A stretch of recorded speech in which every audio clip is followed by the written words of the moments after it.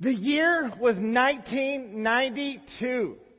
I happened to be in the right place at the right time. You ever been in the right place in the right time for something special and you didn't even know it? Raise your hand. Let me know. Ever in the right time, the right place, something special was happening. You didn't know it until after the fact. That was what was happening to me. 1992. There was a guy by the name of Dr. Ken Dye, and he was the band director for Rice University's marching out band, the Mob. It's an ironic term, marching out band, because they don't actually march, they scatter. If you ever get a chance to watch, I know they don't show the bands anymore on TV, but if you ever get a chance to watch them, they'll have their formations, they'll play their music, and they'll scatter to the next formation. They don't actually march. But this guy put together a group, a special group that might scare you if you think about it. He wanted to have a full marching band with 99% saxophone, 1% percussion. And so I was a freshman, I believe, or something. I don't remember, 1992, but I applied. My friends applied. We made the band. We tried out. We got onto this marching band. We had lots of practices. There was over 100 saxophones in this band, if you can imagine. A bunch of whiny saxophones playing all these music. But there were two events that we were going to play. Right? The first one was Mardi Gras in Galveston. And that was going to be super fun. We were going to get to play a matinee concert with all the songs that we've been learning, and we get to march in the parade of Mardi Gras. Now, if you know anything about a saxophone, we played for about half of the parade, me and my friends, but there's so many of us, we decided, you know what? Our horn made a great receptacle for beads.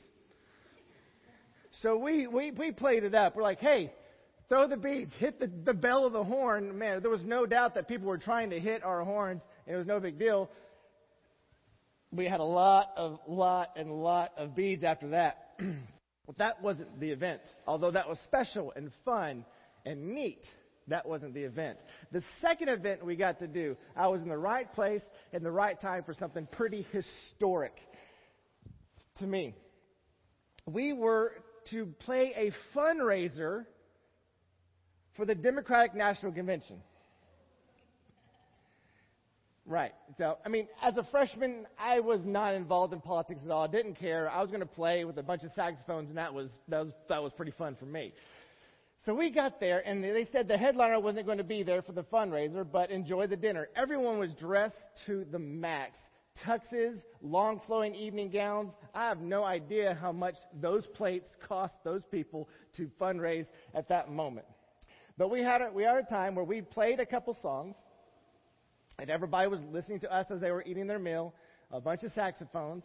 And you can kind of maybe tell what's about to happen, because if you know anything about the saxophone in 1992 and who was up for president at that moment, they said, ladies and gentlemen, we have a big treat for you. The guy who we thought was not going to be here is now here. Ladies and gentlemen, welcome Governor William Jefferson Clinton. And the spotlight came on the band.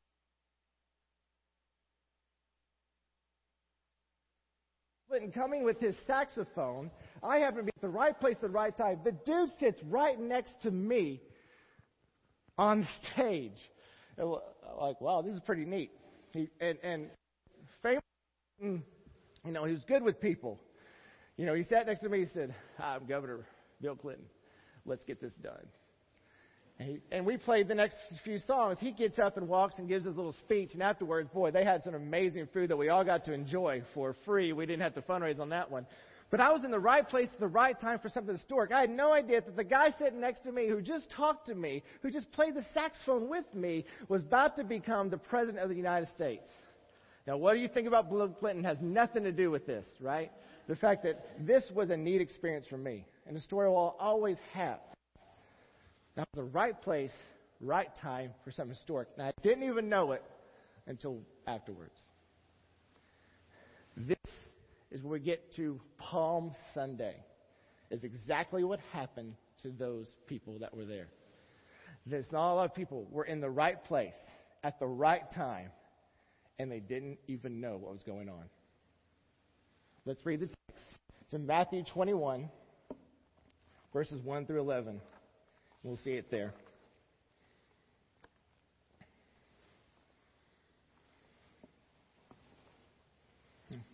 As they approached Jerusalem and came to Bethphage on the Mount of Olives, Jesus sent 2 disciples, saying to them, "Go to the village ahead of you, and at once you will find a donkey tied there, with her colt by her. Untie them and bring them to me. If anyone says anything to you, say that the Lord needs them, and he will send them right away." This took place to fulfill what was spoken through the prophet.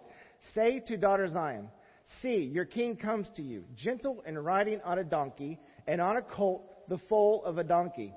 The disciples went and did as Jesus had instructed them. They brought the donkey and the colt and placed their cloaks on them for Jesus to sit on. A very large crowd spread their cloaks on the road, while others cut branches from the trees and spread them on the road. The crowds that went ahead of him and those that followed shouted, "Hosanna to the Son of David! Blessed is he who comes in the name of the Lord! Hosanna in the highest heaven!" When Jesus entered Jerusalem, the whole city was stirred and asked, "Who is this?" Crowds answers, "This is Jesus, the prophet from Nazareth in Galilee." Someone who didn't even know who he was, they had to ask the question, Who is this? Guys, why don't you pray with me?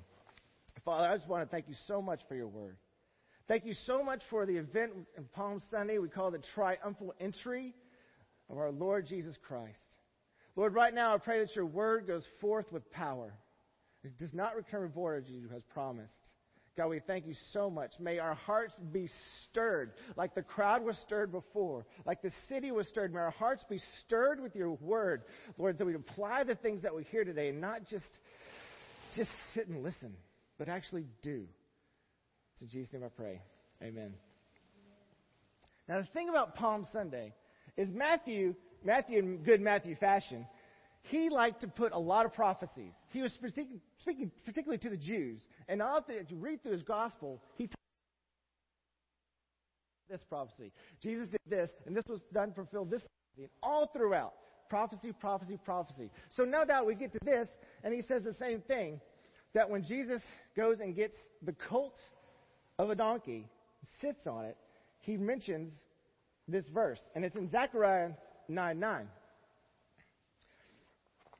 Now, this is already mentioned here, but this also fulfills another prophecy that Matthew didn't talk about. But scholars have talked about this prophecy. It's so stinking neat, all right, how this works out perfectly to the time frame that we're talking about. And it's in Daniel chapter 9. Now, Daniel, hundreds of years, like Zechariah before this even happened, hundreds of years, we get to Daniel 9. And listen what Daniel says. I'll have to break it down for you. It says, 77s are decreed for your people and your holy city to finish transgression, to put an end to sin, to atone for wickedness, to bring in everlasting righteousness, to seal up vision and prophecy, and to anoint the most holy place. Know and understand this. From the time the word goes out to restore and rebuild Jerusalem until the anointed one, the ruler, comes, there will be 7 sevens and 62 sevens. It will be rebuilt with streets and a trench, but in times of trouble. After the 62 sevens, the anointed one will be put to death and will have nothing. Boy, that's a lot of weird weeks and sevens, right? What in the world does that mean? Right? This is a prophecy exactly detailing what we're celebrating today in Palm Sunday, the triumphant entry of Jesus. Let me break it down for you. We know exactly when this occurred in Daniel 9:24, when he said, when the decree goes out to rebuild Jerusalem. This is a historical fact. Okay? On the 1st of Nisan, 445 BC, Artaxerxes gave the decree to restore and rebuild Jerusalem. So remember what's happened is Israel, in Israel fashion, disobeyed God. And so God sent them prophets. And these prophets would tell them, hey guys, turn back to me because something's going to happen that's a consequence that you won't like. Turn back to me. And so they don't, right? And so God goes and sacks them, takes them away to Babylon. Their temple is destroyed. And so now they're in exile for many years. And so then they get a compassionate, secular king, essentially, Artaxerxes. And he says, guys, go back and do this. Go back and build. And so they do. And we know this date on this decree, 1st Nisan 445 BC. And we can read in Ezra, they go back and they do these things. So from the going forth of this command until the Messiah, which Daniel shares, there will be 7 sevens and 62 sevens. In other words, people who are way more knowledgeable about these things in Old Testament works in Hebrew, calculated to be 483 years. So that's how it works out. So Sir Robert Anderson, in his book, The Coming Prince, took the number of days and came up with the date of the 10th of Nisan, 30 A.D., as the end of the 69th week. And according to him, this is the very day that Jesus rode into Jerusalem and announced himself as king. To the very day. Hundreds of years beforehand, this was mentioned.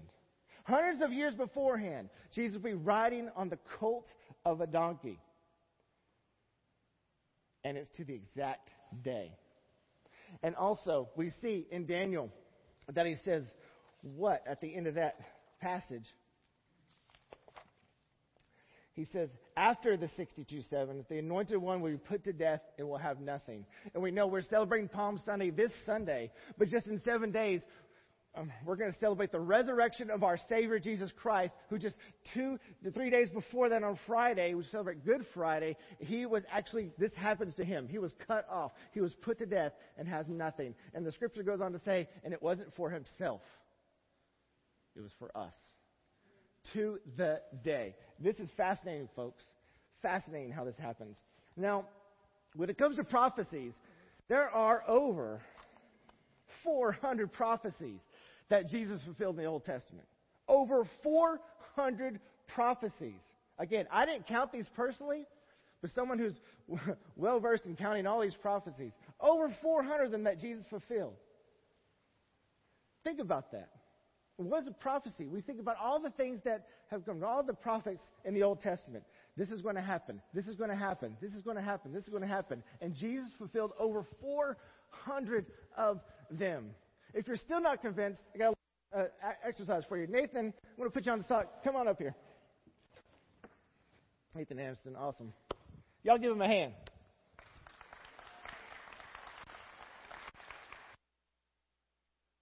Told you. My mic is off. Better? Too close?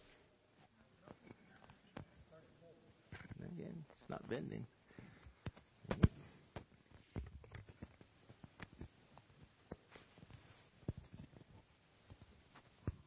Is that better? All right. All right. So what if I were to tell you, let's say we're alive 121 years ago, right? 1900.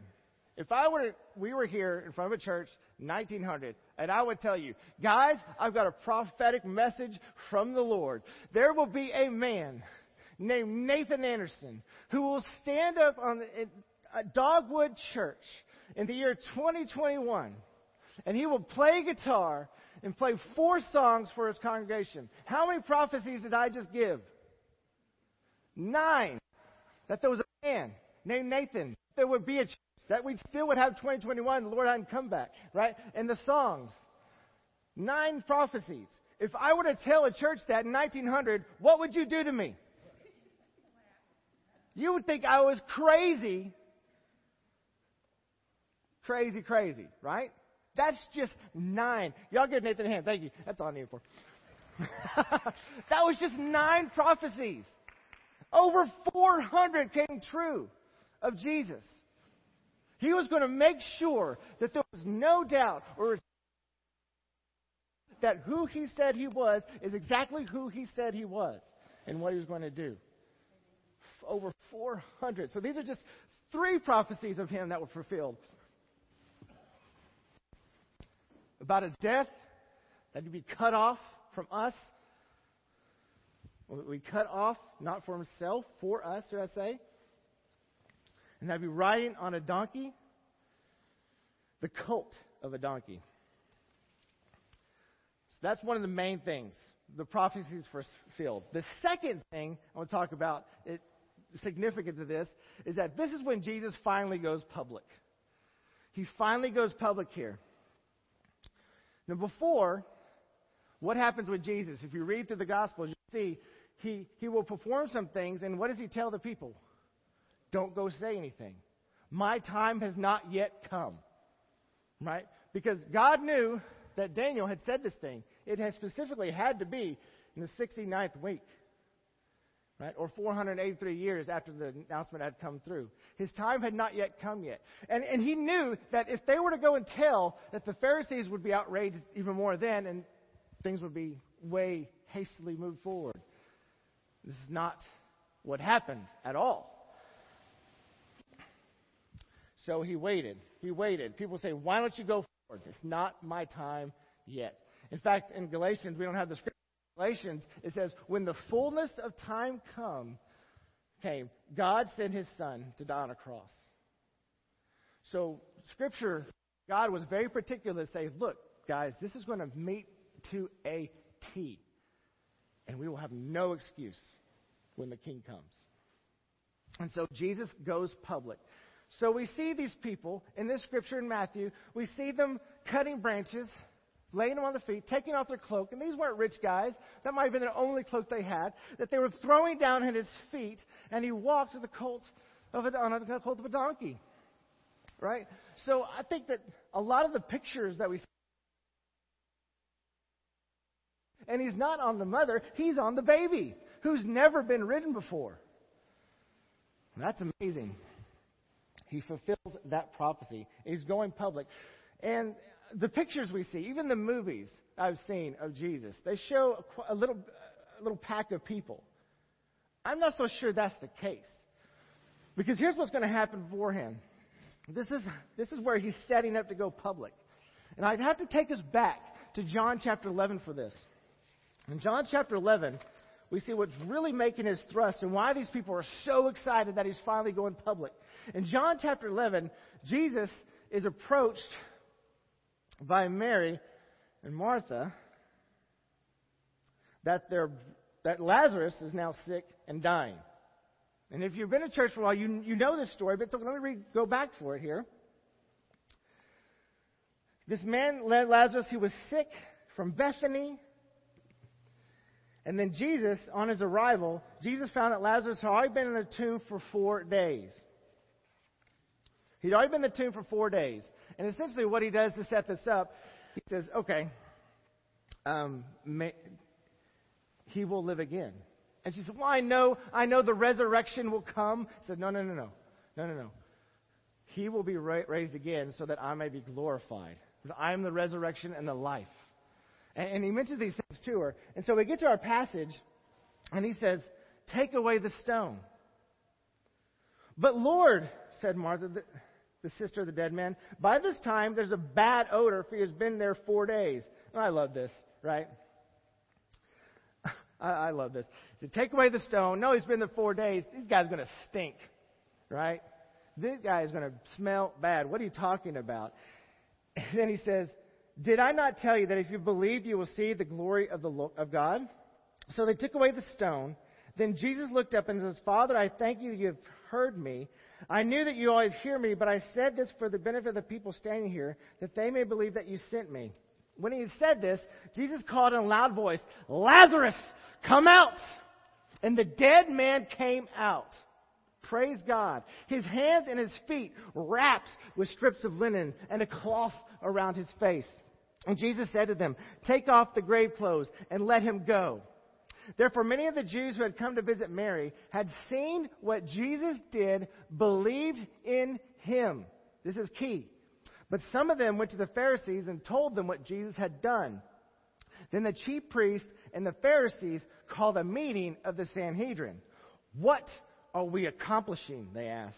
Here is this man performing many signs. If we let him go on like this, everyone will believe in him, and then the Romans will come and take away both our temple and our nation. So we get to see the beginning of this huge tension that's happening. That Jesus has now performed one of his most famous miracles, raising from the dead. And many who were there to come see saw this. They saw with their own eyes that Lazarus had been dead in the tomb for 4 days, stinking up a storm, is now alive. And they are astonished. And many believed in Jesus, as it said. But many, they went to the Pharisees and said, hey, this is what's going on. And the Pharisees, oh gosh, I want you to understand how threatening this was for them. People looked up to them as the lawgivers, as the teachers. They had the political power. They were in charge.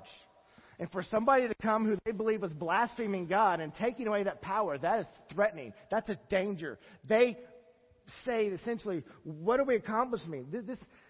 The Romans will come and take away both our temple. They're frightened what may happen. They are now deciding in their mind that this guy must be crushed and squashed. He must be taken away. In fact, in other parts of the passage, they say even Lazarus must die as well. So what happens now? This was a week or two before this Sunday that we're celebrating, Palm Sunday, where he raises Lazarus from the dead. And so we get to this point where I don't know how many people saw Lazarus rise from the dead. It doesn't tell us. But if you saw someone rise from the dead, wouldn't you tell someone? Could you even contain it? Right? And so what's happening here is they are going to as many people as they can, saying, guys, this is what this Messiah has done. He has raised Lazarus from the dead. Could this be the one we've been waiting for since Genesis chapter 3, when Adam made this stupid mistake of sinning, of eating of the apple of the knowledge of the tree of good and evil, and causing us on this spiral of sin that God then said, look, yes, there'll be consequences, but take heart. One day, someone will come that will crush the head of the serpent. Is this the guy we've been waiting for all these thousands of years? Could this be the one? Now he's raising Lazarus from the dead. He's speaking as one of authority. Let's go see. And so they cross Jerusalem. Do you know what that reason is? Passover. Now, how many Jews do you think was in Jerusalem at this time? I wanted to see how many there were, and I wanted to see kind of how big Jerusalem was for all these people. Now, I think about Tyler, Texas. Tyler, Texas is a fun little town to drive in, isn't it? Tyler, Texas has an area of a little over 50 square miles. That's it. They have a population currently with the new census of a little over 105,000 people. But every time, it seems like no matter what time of the day I go and drive in Tyler, I am backed up for a long time with traffic. Like, where are all these people coming from? This is so crowded in Tyler, is it not? 50 square miles, 105,000 people. Now, Jerusalem is just a little under 50 square miles. It's smaller than Tyler. Right now, Jerusalem has a population of about 950,000. Almost 10 times that of Tyler. You think Jerusalem's crowded now?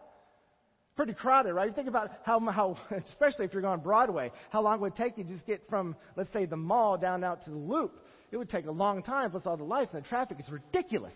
And so we get to Jerusalem, who has 10 times that. My goodness, that's a lot of people. But wait, there's more. Josephus was a Jewish historian. And he calculated essentially how many people would have been at Passover in Jerusalem during these times. So the high priest, what they would do, they took account of how many lambs were sacrificed upon the arrival of their feast, the Passover. On this day, they slayed their sacrifices from the 9th hour until the 11th, and that 9th hour is so key, with a company of not less than 10 belonging to every sacrifice. For it is not lawful for them to have the feast singly by themselves, and many of us are in twinning company. These priests found the number of the sacrifices was 256,500. 256,500, and that's one for every 10. There were a lot of people for Passover. A ton of people for Passover. They estimate that there was over 2 million there that week. Over 2 million. So, you have a guy who about 1 or 2 weeks ago raised a man from the dead. They're getting the word out. hey, come see this man who just raised a man from the dead. We might have the Messiah here. We may have the one we've been waiting for all these years. Come see. And they're going to Jerusalem, which has over 2 million people now. The word will spread fast. So all these pictures and videos of this small little crowd, I don't think it was that. Because I don't see how much threatening that could have been for the Pharisees. That they see thousands possibly, even 10,000. This is me, Scripture doesn't say it, but possibly there's a huge crowd that's seeing Jesus come in on a donkey and throwing their cloaks and cutting their branches and seeing that. Wow. So here they are doing this. They say to him, Hosanna to the Son of David. Blessed is he who comes in the name of the Lord. Hosanna in the highest heaven. Hosanna means save. Save now. Save us. That's kind of what it means. And they're saying to the Son of David. What they are saying to him essentially, we believe you're in the rightful lineage to King David to take the throne. They believe he now is the Messiah. Or at least they're saying it. Right? Hosanna to the Son of David. Blessed is he who comes in the name of the Lord. Hosanna in the highest heavens. They are saying now, you are Messiah, and we want to crown you as king, because here's what they want. They want a warrior king now. They want someone who's just seen him raise the dead. Either seen or heard, and now they're here saying, you must be the Messiah, and here's what we've been waiting for thousands and thousands of years, that you would come, overthrow these Roman monsters, and end our oppression, set up your kingdom that will, according to our prophecies, last forever. Now is the time. We're so excited. Well, all this oppression we have will now be gone. And here's some interesting things about this, that Jesus, fulfilling the Scripture, does what? He doesn't come on a war horse, high and lifted up, like most kings would come in their coronation. Because, make no doubt, this is a coronation, essentially. They're saying, we're making you to be king. He comes low and on a donkey. Is it not working when I'm getting in front of the speakers? Is that what's going on? Okay. Well, let me go back up.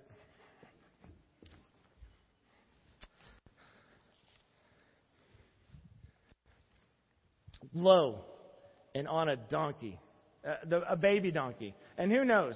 Who knows? It could have been as small that his feet may have been dragging the ground, right? He's showing that, no, I'm not coming as a warrior king. In fact, what they would see as coming in donkey, that he's coming in peace. A lot of times when the kings would come to make peace with the thing, they would come on a donkey and not a war horse. And so he comes low on a donkey. But all these things are being shouted. You are the Messiah. Save us now. Set up your kingdom. It's interesting to know that Jesus, we didn't read it, but Jesus doesn't exactly do what a king would do here. Right? When a king comes for his coronation, they go to the streets, and where does the king usually go? First to be crowned, but usually where? At the palace. Right? We're going to see, if you keep reading, Jesus doesn't go to the palace. He goes straight to the temple. And he starts tearing it up. He's saying, my house, what we call the house of prayer, and starts making whips and turning people's tables over.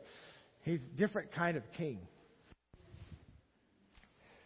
Oh, but this is such a threat. Not even getting to the point of the overturning the money changers. He is such a threat. Look at Luke 19 with me. His account of this. So they say, Hosanna to the highest. Hosanna to the Son of David. Blessed the King comes in the name of the Lord. Peace in heaven and glory in the highest. But in verse 39 it says, some of the Pharisees and crowd said to Jesus, Teacher, rebuke your disciples. In other words, they're saying, do you hear what they're saying? They're saying you're the Messiah. They're saying you're the one to come. They're saying you're the one that's supposed to save us. Tell them to stop. Scold them. Rebuke them. Tell them to stop now, because blasphemy. It is wrong. This could be death for them and for you. Rebuke them. And Jesus Now remember, this is his going public now. He is out. He is not going to have any kind of answer to them. That's not going to suggest that he's not a king anymore. And so he says, I tell you, if they keep quiet, the stones will cry out. Amen. Like if they don't do this now, then guys, God has made through me everything. And I can command the rocks to even cry out. It will happen whether you like it or not. I will be praised. And again, such a threat to them. They are mad. They are on fire. And Jesus, as he approached Jerusalem, saw the city, he wept over it and said, if you, even you, had known on this day what would bring you peace, but now it is hidden from your eyes. The days will come upon you when the enemies will build an embankment against you and encircle you and hem you in on every side. They will dash you to the ground, you and the children within your walls. They will not leave one stone on another, because you did not recognize the time of God's coming to you. And I don't understand why people say Jesus never claimed to be God. He says it over and over and over again. He is fully man and fully God, who has come now to them. He's public. This is it. And so even the rocks will cry out if they remain silent, and that makes them so mad. But that's not it. Now we get to the John, the way he put it. Let's go to John chapter 17. This is at the end of his account. After they shouted all these things,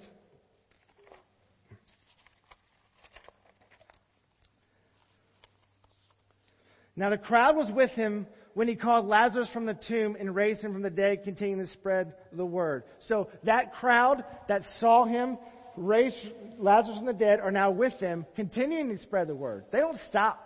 Right? He's come in and they don't stop. They're saying, hey guys, have you heard? Hey guys, have you heard? I imagine them telling everybody, the thousands of people that are there. I don't venture, they probably go knocking door to door. Hey guys, see this man. Have you heard?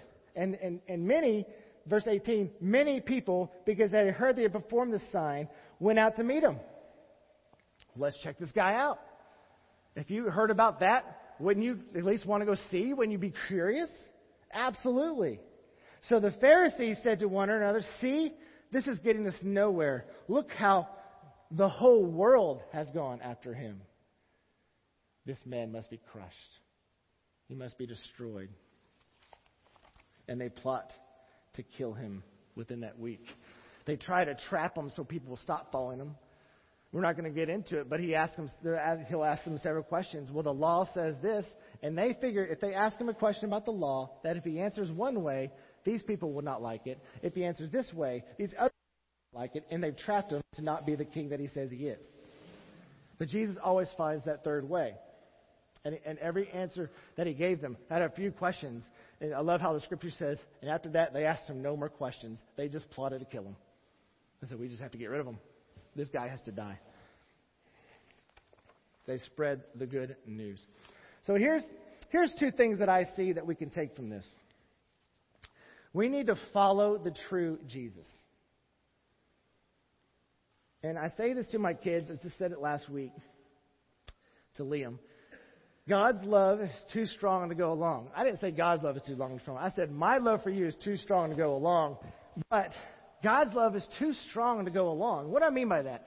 Follow the true Jesus. Let me give you the Liam example. Because last week he had a birthday. And all little boys do, he gets some toys. And when little boys get toys, they're super excited about those toys. And when we get home on Monday, he wants to take the toys to school and show all his friends how excited he is about those toys that he's got. But you can't take toys to school. And so I kind of caught him and like, no, you can't take those toys to school. No, why? I want to show my friends. You can't do it. So he left it at home. So Wednesday comes around, and after I pick him up, I guess he's digging through his backpack to get his homework out, and Grayson, being a little tattletale that he is, says Liam has toys in his backpack. And I'm driving to pick up Emery, so I'm not going to be doing all that and trying to look. I said, Liam, did you bring your toys to school? And he said, no. And I said, Liam, you know how I feel about lying. I'll ask you one more time. Did you take your toys to school. And his voice gets lower, pitched down, head down. Yes, Daddy. I was like, okay, so now you're going to be punished. Not for taking the toys to school, but for lying. Love for you is too strong to go along. It's just too strong to go along to let you get away with lying. If you would have told me from the first one that I took the toys to school, I was like, okay, you took them to school, that's it, you showed everybody, you have to leave them home from now on, we would have been fine. Nothing would have happened. Because you lied to me, there's a bigger consequence. Guys, if you've been saved by Jesus, then stop making excuses for your bad choices or your sin life like he was doing. Turn away from those sins. Follow the true Jesus because his love for you is too strong to go along. He simply just won't put up with it. God's love is too strong to go along. I was talking with my brother-in-law. I don't even remember how the conversation came up. But we started talking about Rocky movies last week. Remember the Rocky movies? I think there's like 7 or 8 of them. I'm not really sure. But some of them again. And so I said, well, Rocky 5 was not my favorite, but let me give it another chance. Right? So I watched I didn't watch the whole, honestly. But let me tell you about Rocky 5, because this fits so great. Rocky is older. And they told him he can't box anymore. Because if you remember, Rocky 4 is probably the most famous Rocky. He fights Ivan Drago, which is a big Russian that killed his buddy Apollo Creed in the ring. And so he's got hit so hard so many times that now there's something wrong with his eye. And they figure that if he gets hit 2 more times, that he could actually die. And so there's this guy coming around, this heavyweight named Tommy Gunn. And so Tommy Gunn asked Rocky Balboa, who he admires, said, will you train me? And so Rocky says, well, yeah, I'll train you. That sounds like a good idea. So he trains him. Now, Tommy starts winning. Starts winning big. Just knocking everybody out. And then he gets a big head about it. He starts to get a little conceited that, well, this may have been me all along. It wasn't my teacher. And so eventually, at the end of the movie, they get to this idea where Tommy's kind of threatened him and his family. And Rocky's like, well, let's take care of this. And they start fighting. Now, in the beginning of it, Rocky realized that Tommy is younger, Tommy is faster, and he might even be able to hit harder. Who knows? And he takes Rocky down. And Rocky's in the gutter. And I love this, how all Rocky movies have these like flashbacks or montages that they have. So while he's in the gutter and people are kind of screaming in this muffled way they do the audio at him, get up or no, Rocky, or whatever, he's seeing his previous past life and how he was knocked down and knocked down and knocked down and knocked down over and over and over again. And if you've seen the Rocky movies, this guy, nobody would be able to take the punches that this guy had in this movie. They make it for show, but knocked down, punch, touch so many things, and it shows his old nemesis, Ivan, and he goes down. But then, at the end of all that, him being knocked down, his old teacher, Mickey, in his gruff kind of way, he says, get up, Rocky. I ain't heard no bell. Get up. Stop being a bum. Get up and fight. I haven't heard the bell. And so Rocky, this one where the music starts, right? Da, da, da, da, da, da, da, da, da, da. He gets up, finds this new thing. Like, I've been knocked down before by all these things, but he tells Tommy, hey, I ain't heard no bell. One more round. They go at it. And, of course, Rocky takes him out.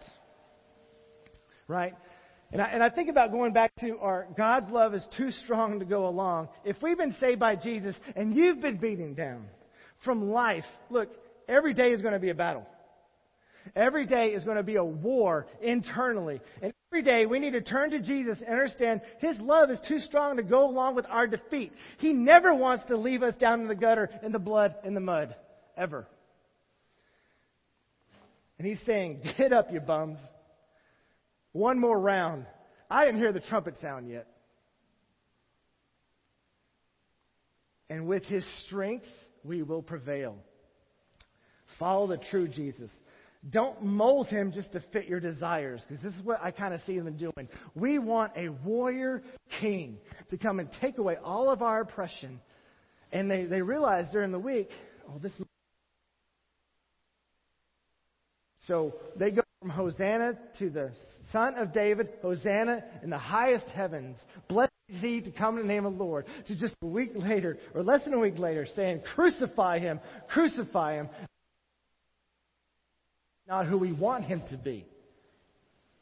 Guys, if you've been beating down, trust in Jesus. His love is too strong to go along. He doesn't want to leave us down in the gutter.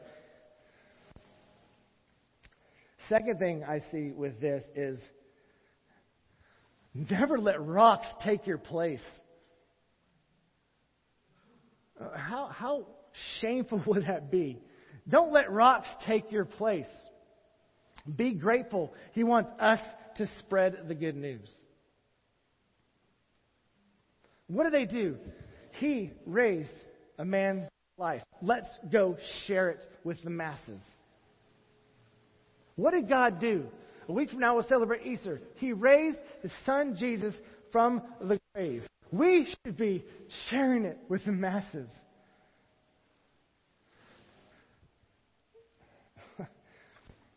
Because if we don't, the rocks will do it. If we don't say Hosanna to the Son of David, blessed is he who comes in the name of the Lord, Hosanna to the highest heavens, if we don't start doing it, the rocks will do it. Don't let rocks take your place.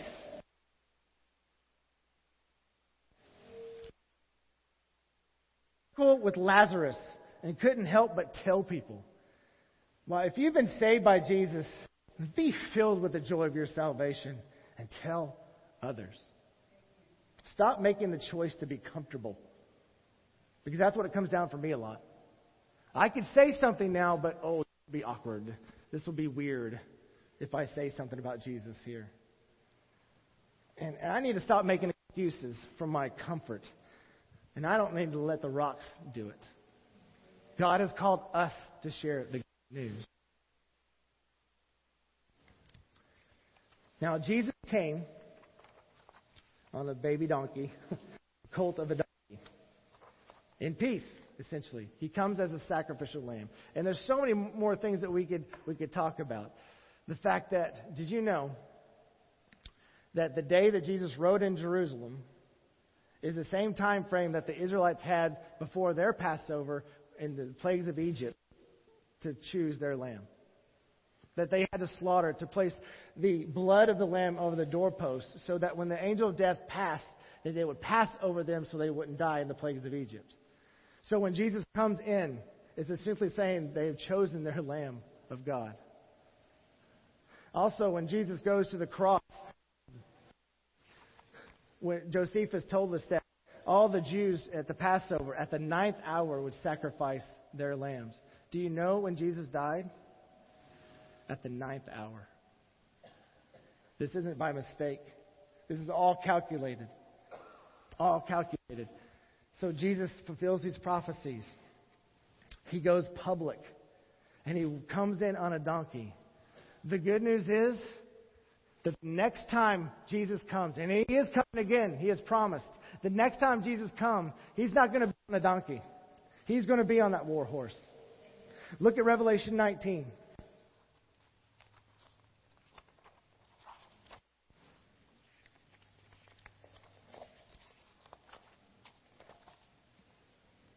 It says this, I saw heaven standing open, and there before me was a white horse, whose rider is called Faithful and True. With justice he judges and wages war. His eyes are like blazing fire, and on his head are many crowns.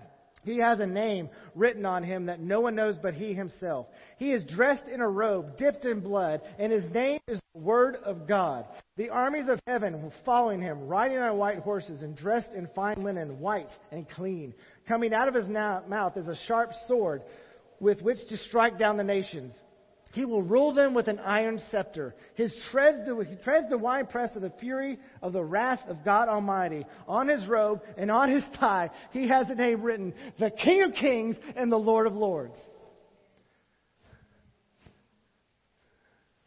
Folks, he is coming again. And I don't want us to be at a point where we say, who is this? Trust in Jesus now.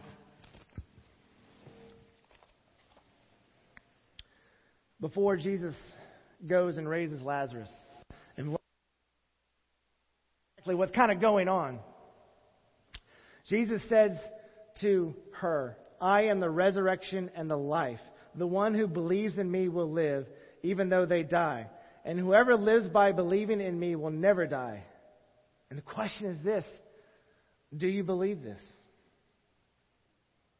Do you believe this? This is what he says. Folks, today is the day of salvation. Time after time after time, many people told of Jesus coming. He performed many miracles, raised the dead, caused the lame to walk, the sick to be healed, the blind to see again. And he offers this invitation to us to trust in him, to place your faith and your trust upon him, so that you too will be saved, so that you too can cry out, save us. Glory to heaven. Blessed is he who comes in the name of the Lord. Because one day he is coming again, like we just read. And he's coming to judge the wicked. And I don't want you there. Robert, I don't want you there. Jeff, I don't want you there. Matt, I don't want you there. Cody? No, sir. I'm not going to stand for it. And you shouldn't either. Get the word out. Tell others about Christ. Stop making excuses. If you're here today and you've never trusted in the Lord Jesus as your Savior, today is the day of salvation. Come and tell us that God is putting it on your heart to be the one who will be with him in heaven forever. Let's pray. God, I just want to thank you so much for this time. Thank you so much for going public. Thank you so much for saying, you are our King. Save us now, Son of David. Blessed is you, come in the name of the Lord. Glory to the highest heavens. Lord, I don't want rocks to outcry me. I want to follow the true Jesus and stop making excuses for my life and things I may be doing wrong just because they forgive. Father, God, thank you so much for raising Jesus from the grave to eternity so we can be with you forever in heaven if we would just trust in your holy name. God, be with us. Let us spread the word because you have raised the dead and you will raise the dead again and you are coming. I pray we don't ask, who is this? But I pray when you ask, do you believe this? We can say with a resounding, yes, I believe. I believe in Jesus. You are the Messiah, the Son of the living God. It's in Jesus' name I pray. Amen.